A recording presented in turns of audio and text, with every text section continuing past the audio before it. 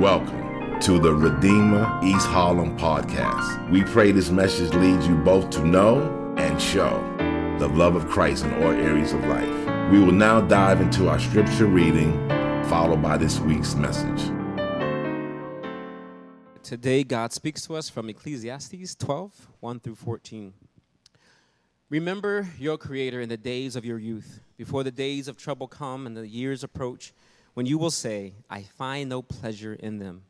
Before the sun and the light and the moon and the stars grow dark, and the clouds return after the rain. When the keepers of the house tremble and the strong men stoop, when the grinders cease because they are few, and those looking through the windows grow dim.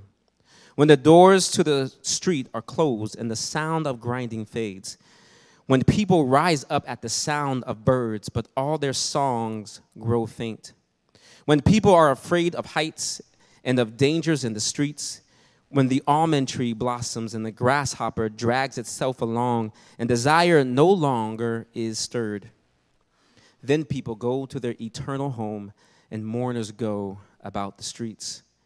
Remember him before the silver cord is severed and the golden bowl is broken, before the pitcher is shattered at the spring and the wheel broken at the well.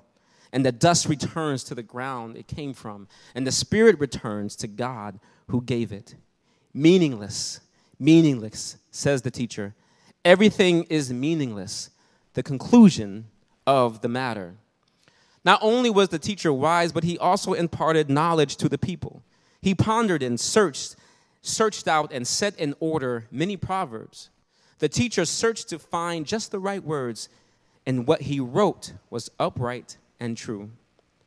The word of the wise are like goads, their collected sayings like firmly embedded nails given by one shepherd. Be warned, my son, of anything in addition to them.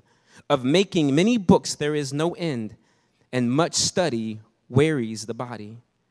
Now all has been heard. Here is a conclusion of the matter. Fear God and keep his commandments, for this is the duty of all mankind.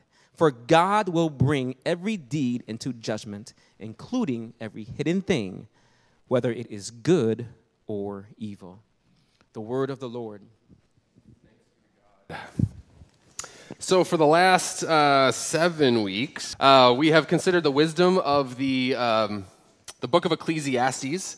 For many, I know that as we've gone through it, it's felt a lot like a lack of wisdom. If you've been tracking with us at all, you know that the teacher seems to be quite cynical about life over and over again. It seems as though he's putting forth for us a presentation of how meaningless our lives are, a presentation of how the very things that we so often centralize our meaning in life on, that in the end they're hevel, as he said over and over again. They're meaningless. That for him, your meaning in life is meaningless. And so often, as we've seen, what we've come to realize is that in the end, as we saw in particular back in chapter 4, that our lives are really no more valuable than the animals. We're going to live an unknown length of time, we're going to die, and then eventually we're going to be forgotten by everybody that we love. No one is going to remember us. But what we've seen, though this has been the message of the teacher, what we've seen is that he's been attempting to articulate for us what a life looks like, quote, under the sun. He said that over and over again, a phrase he's used time and time again to show us what life looks like when we only view it from the confines of this world. You know, this book was written from really the perspective of a skeptic, one who doesn't consider the transcendent, doesn't consider the meaning that God gives to us. He's putting himself into that mindset and making conclusions based on a lack of transcendence. And he concludes that if life under the sun is all that you believe to exist, then you really need to be honest enough to admit that nothing you do matters. Your very existence is ultimately meaningless. This, however, is not all the Bible has to say about our lives. In fact, in many ways, Ecclesiastes, as we've said, asks the questions about life, and it's the rest of the Bible that gives us the answer to some of those questions.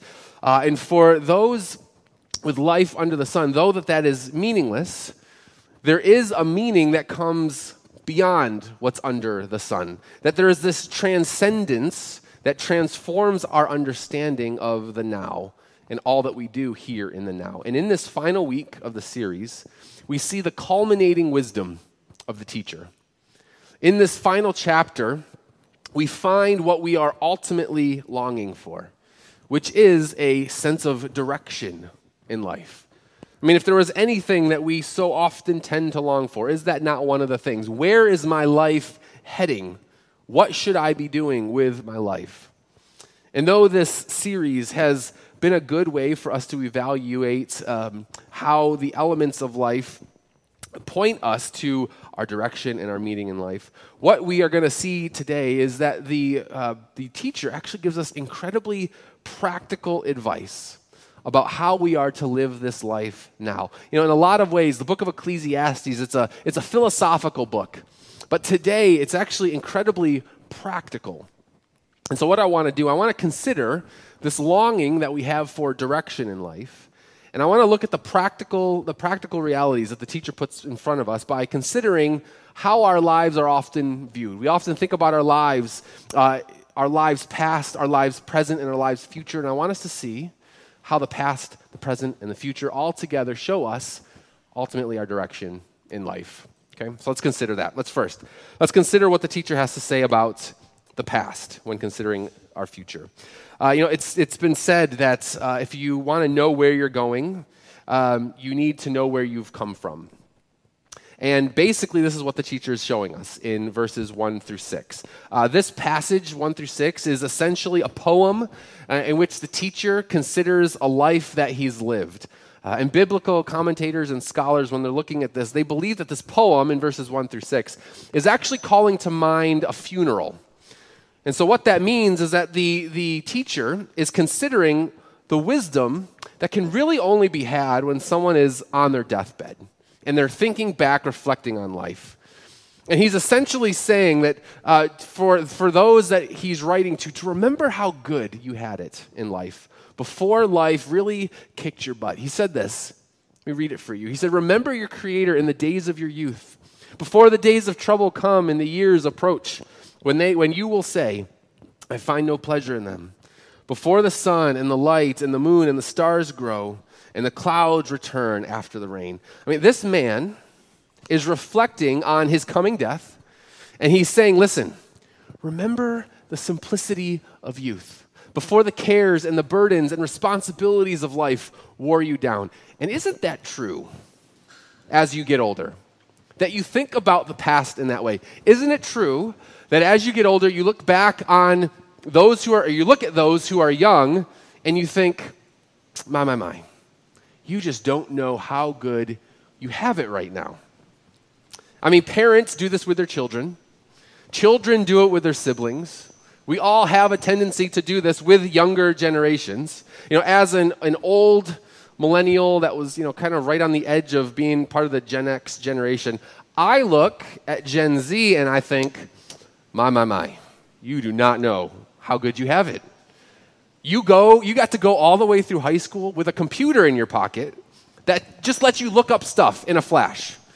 When I was in high school, we had to wait for the free AOL CD to come in the mail so that I could hook up our one phone line to our one family computer just so that I could pull up a website that would take 15 minutes to load, only to find out that there was no relevant information on that website, and now my entire family is upset with me because I tied up the phone line to access the internet. Some of you might not have any idea what I'm talking about. But then, of course, you've got the boomers who look at me and Gen Xers and think, you guys don't know how good you had it. Because let me tell you something about the way I had to grow up. And you know what's interesting about this? Is that they're right. Right? I mean, we're all right. In some sense, you just don't realize how good you have it until you've gotten further down the line and you're looking back on your younger self thinking how good it really is. And so here what we have is the teacher saying, listen, I'm on my deathbed reflecting on life. And you really should enjoy life now because as you get older, you're going to experience new responsibilities, new pains, new disappointments, and challenges. If it hasn't already, life is going to bring many hardships to you, many sorrows. And the older you get, the more you realize that's true. And when you look in the rearview mirror, I do wonder what we see back there. The older we get, the more we're going to see. There really is something important about us being able to look behind us. If we're going to properly understand where we are and where we're going, we can never really appreciate the direction of our lives until we fully appreciate what's in our rearview mirror. And so I do wonder, what's in your rearview mirror? Because I know for some, as you look back and as you look in that rearview mirror, you're going to see a lot of painful experiences. Life has been difficult. And I know that for many, as you look back on these painful experiences, it's often elusively impossible to understand why some of those experiences are there. You know, as a pastor, I talk with people all the time who are reflecting on real hardship that they've experienced in the past, and they have no real idea about why God would have allowed it. And if anything, there's probably many things that could be said about what God might be doing, but if anything, we also acknowledge that those experiences of the past, they really do help shape how we view and experience the present, don't they? I mean, for better or worse, who you are and who you have become is because of the past experiences that you've had. We are all an accumulation of various experiences. You know, for some, you might look back and you might see a lot of painful experiences, and as a result, you can recognize the way that that's shaping you now. But there's also some, when you look back on your life, maybe you were spared from certain experiences in life, right? The lack of experiences in your past has also made you who you are even now. And this is a little bit of a side note, but this is why I'm often confused by those who reject the notion of privilege. I mean, privilege is essentially a lack of certain experiences that lead you to experience certain benefits. So some of us were raised with maybe the privilege of knowing both of our parents. Maybe you've never thought about it that way, but that has in some way, of course, shaped you. Some of us have never known what it's like for our skin color to be the reason why you're marginalized, or some might not know what it's like to grow up in an unsafe neighborhood with bad schools. I mean, none of those things, of course, are things that we control, and yet they very much shape us to be who we are. And so while we'll say this again, for better or worse, it's important just to note our experiences of the past, or our lack of experiences of the past, shape us into who we are now. And it's really hard for us to properly understand what God might be doing in our lives now or into the future without acknowledging the ways that we've been shaped by our past. Without that historic reflection, knowing the direction of your life is going to be blurry at best. It's going to be difficult. And as verse 8 has told us, everything is meaningless unless we can see how God might be working. So with all of that said, as a teacher reflecting on his past, the wisdom that he's accumulated over the course of his life, we too need to do the same in order that we can better understand our present. Let me reread for you verses 9 through 11. And before I do, let me just quickly explain something to you that's actually going to take us back to week 1, just so you're not confused. What we had said back in week 1 is that the majority of Ecclesiastes is an author writing the words of the teacher. Okay, so the teacher is kind of this wise figure that someone else is writing about. And so what we have here in verse 9 is the author kind of taking over the narrative again, which is why he now begins to speak of the teacher. And so just so you're not confused, that's what's happening here. But this is what verse 9 says. It says, "Not only was the teacher wise, but he also imparted knowledge to the people. He pondered and searched out and set in order many proverbs. The teacher searched to find just the right words, and what he wrote was upright and true. The words of the wise are like goads, or a cattle prod, that points cattle in the right direction. They're collected sayings like firmly embedded nails given by one shepherd. Be warned, my son, of anything in addition to them, of making many books. There is no end, and much study wearies the body." Now, there are some, when considering life, let me explain what he's saying there, who do become obsessed with trying to search for answers.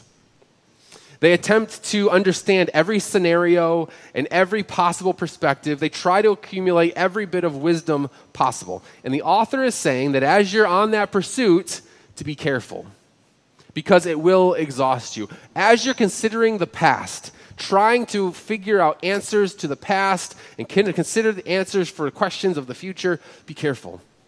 Because there is no way in 1,000 lifetimes that you're ever going to actually get all the answers available. For some, the most pressing questions of life wear you down because it's so impossible to discover what the answers might be.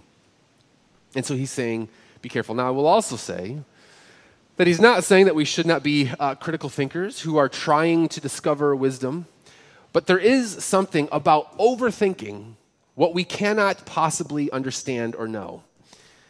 Because often life brings to us problems and issues and questions that we as humans are never going to fully be able to understand within this lifetime. And so as we're thinking about the direction of our lives, we need to be able to stop and say, okay, I know that I cannot have all the answers. I know I'm not going to understand fully what's going on in the past. I'm not going to fully understand what's going on in the future, but what can I understand now? What is it that God has already said to me now? What is it that he has shown me that I ought to be doing now? And the answer to that question is found in verses 13 and 14. This is the teacher's solution to the conundrums of life. Okay, this is where he thinks we should land. Verse 13 says this: "Now all has been heard, and here is the conclusion of the matter." Okay, you ready? This is the answer he gives to all the questions in life. "Fear God and keep his commandments, for this is the duty of all mankind." Verse 14, "For God will bring every deed into judgment, including every hidden thing, whether it is good or evil." It's an interesting response to all the major questions of life. Life is full of uncertainty. There are so many questions about our meaning and our purpose, so many problems that come as the result of the life that we live, so many crises of identity where we just don't know who we are or what we should be doing or where we should be going. And his answer to those great questions are, fear God and keep his commandments, for this is the duty of all mankind. That's it. You might want all the answers to your questions, but in the end, all you can do is know God and know what he's called you and commanded you to do now. You know, this reminds me, that kind of answer, it reminds me of a passage of scripture that has always jarred me. Every single time I read it, it stops me in my tracks. And that's found in the book of Job. We mentioned Job last week. I've mentioned this passage before in previous sermons, but it always strikes me. Just a reminder, Job is a righteous man who has done nothing wrong. He's a righteous, moral man. But his entire life is upended. His entire family is killed. All of his wealth is taken from him. He loses his health. And the entire book of Job is him processing this loss before God. He's processing his past to try to discover why God has allowed this to happen. And for the entire book, almost the entire book, God never gives him an answer. But then in chapter 38 of Job, after all of this wrestling, God finally responds to Job. And God's response to Job, again, always strikes me. If you can imagine Job in this pit of despair, God says to Job, "Who is this that obscures my plans with words without knowledge?" God speaking to Job, "Brace yourself like a man. I will question you." Up until this point, Job has been questioning God. God is now saying, "I will question you, and you shall answer me. Where were you when I laid the foundations of the earth? Tell me if you understand. Who marked off its dimensions? Surely you know." The whole chapter goes on like that. The whole chapter is God coming to Job saying, "You think you know so much. Let me ask you some questions." And it's a little disconcerting reading that, because it's not the kind of response that we want from God, where God shows us his bigness, his glory, in comparison to our feebleness and our lack of knowledge. God is essentially saying there are things that you cannot fathom, and yet those very things are like child's play to me. Now, for some, again, that's a terrible response to get from God when you are asking very real questions. God is saying to Job, you can't possibly understand. Or God is saying through the teacher of Ecclesiastes, listen, just do what you're told. You've got all these questions about life, just do what you're told. And that might sound harsh and that might sound petty, but it's actually incredibly helpful and incredibly loving. Why? Because if God is God, then there must be realities of existence in this broken world that we cannot answer. If we could answer all that God knows, then God would not be God. He would just be one of us. There must be things that he knows outside of what we could possibly know. But those words to Job are also a reminder the extent to which God as creator is incomprehensibly greater than his creation. I mean, we need that reminder sometimes because often when we want answers from God, we expect him to give answers that suit our needs, our desires, our questions. But if he's God, he must be bigger and grander and incomprehensibly greater than we are as creation. I mean, the difference between God and creation is like the difference between William Shakespeare and Hamlet. C.S. Lewis draws this out, that the only way that Hamlet could know who Shakespeare is to the extent that Shakespeare introduces himself into the story of Hamlet. But Hamlet could not possibly, in 1,000 lifetimes, comprehend the complexity of his author, of his creator, Shakespeare. I mean, that's the kind of difference that we have, and even more so. And so here's what we've got. We've got God saying, listen, you can't have all the answers. And so I'm just going to give you a few things that you're supposed to actually do and know. And I know that can seem like a cold response, but if you approach it in the way that he intends it, it's actually an incredibly practical approach. When we know we can't know everything, now we begin to focus on what we do actually know. And so what are those two things that God has said?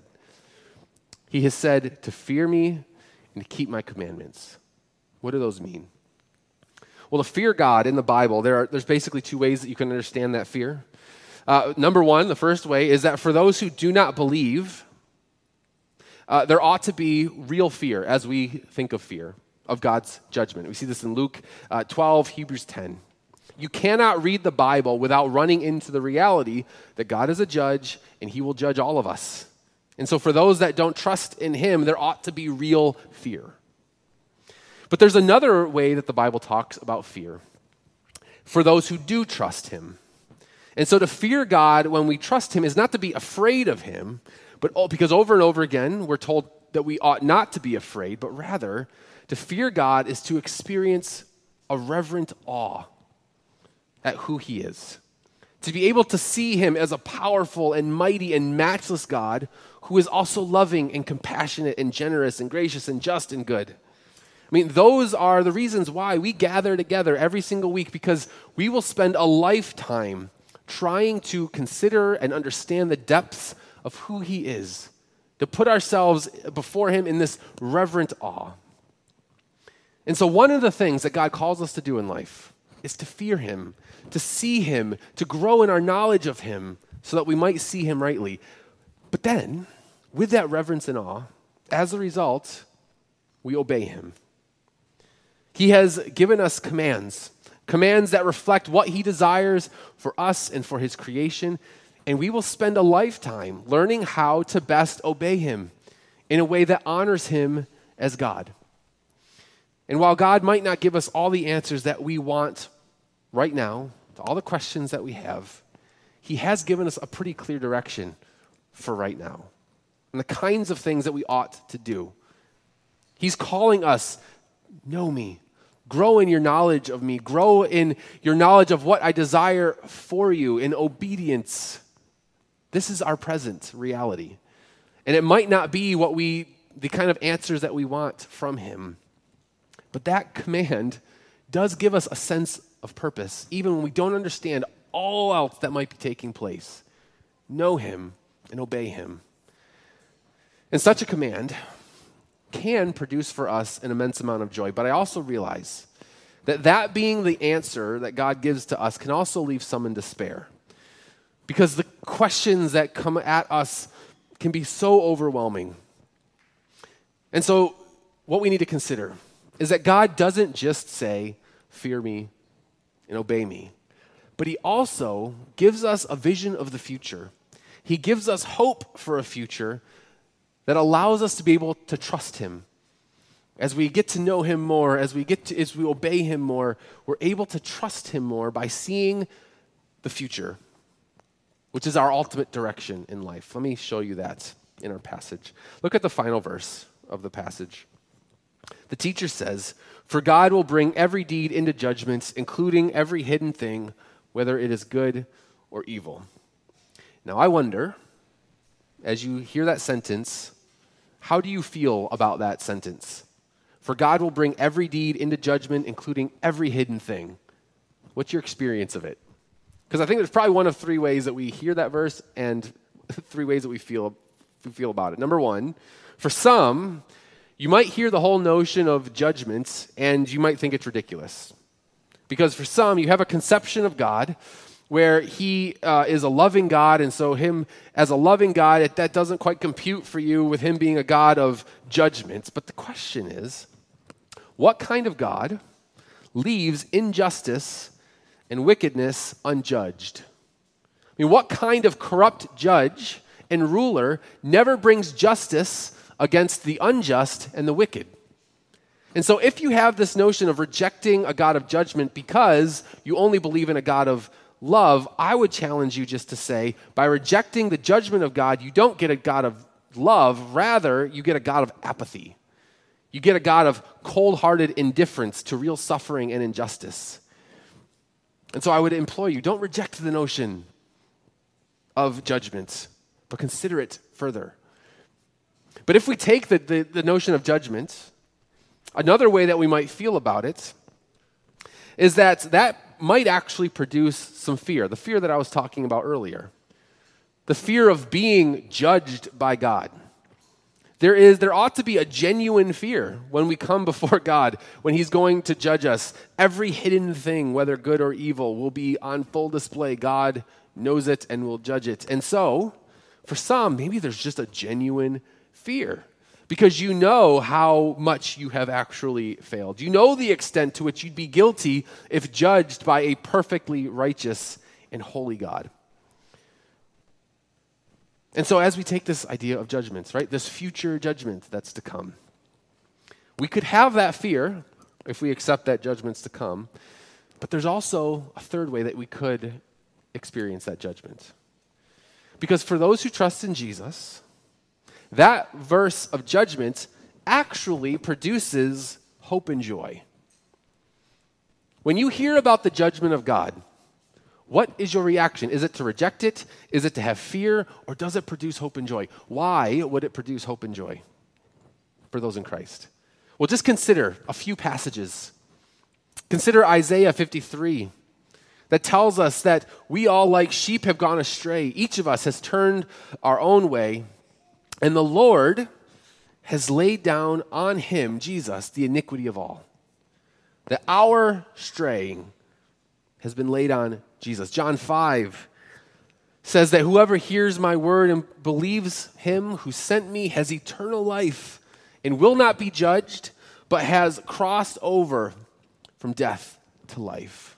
Romans 8 tells us that therefore there is no condemnation for those who are in Christ Jesus. 2 Corinthians 5 tells us that God made him who knew no sin to be sin for us so that we might become the righteousness of God. See, when we hear judgments for the Christian, those who trust in Jesus, we can look at the coming judgment and experience great hope and great joy in knowing that yes, every evil deed, every wicked act, every selfish act, every injustice, it will be judged and punished. But in Christ, he has taken upon himself that punishment for those who trust in him. That though we are guilty on the cross, Jesus takes the judgment of our sin on himself. That means that God is just in that he's bringing justice, but he's also merciful, welcoming those through this work of Jesus. So that now when we look ahead to the future, and here's where all of this comes together, when we look ahead to the future, we know where we are heading. We are heading toward this communion with God through Jesus. We are heading toward the experience of complete and total victory over sin and death. We are heading toward a restored and renewed creation, no longer marred by the effects of sin, where we're no longer burdened by the unanswered questions and the longings that we possess, but rather complete and total rest. And what that means is that the uncertainties of the past will one day become clear. The commands of the present will be joy-filled as we want and desire to obey God. And we don't obey him out of begrudging submission, but out of hope-filled joy. And for the hope of the future, that God is at work in a way that we cannot know, but promises us restoration if we trust in him, if we trust his Son. And so, if I could be so bold, is to kind of restate verse 13 and 14 and kind of include all the rest of Scripture as an interpretation of what we're reading there in verses 13 and 14. You could essentially understand verses 13 and 14 to say that there are many questions unanswered about life. But here is the conclusion of the matter. Have a reverent awe for God and do what he has commanded. For in Jesus he has taken away all judgment that is due you, but promises to bring judgment against every evil deed. And so trust in Jesus now, the one who takes upon himself that judgment, and live a life, though with many unanswered questions, with hope-filled joy, knowing what God has done for you into the future. I pray that this be where our heart's affections go, that we look upon Jesus and what he has done, that it might bring hope and a rest to us now. Let's pray together. Father, we thank you, Lord, for what you have accomplished in Jesus. It's an accomplishment that extends to us great hope and joy. So often we look at the world in which we live and we feel lost and unsure about how to make sense of it all.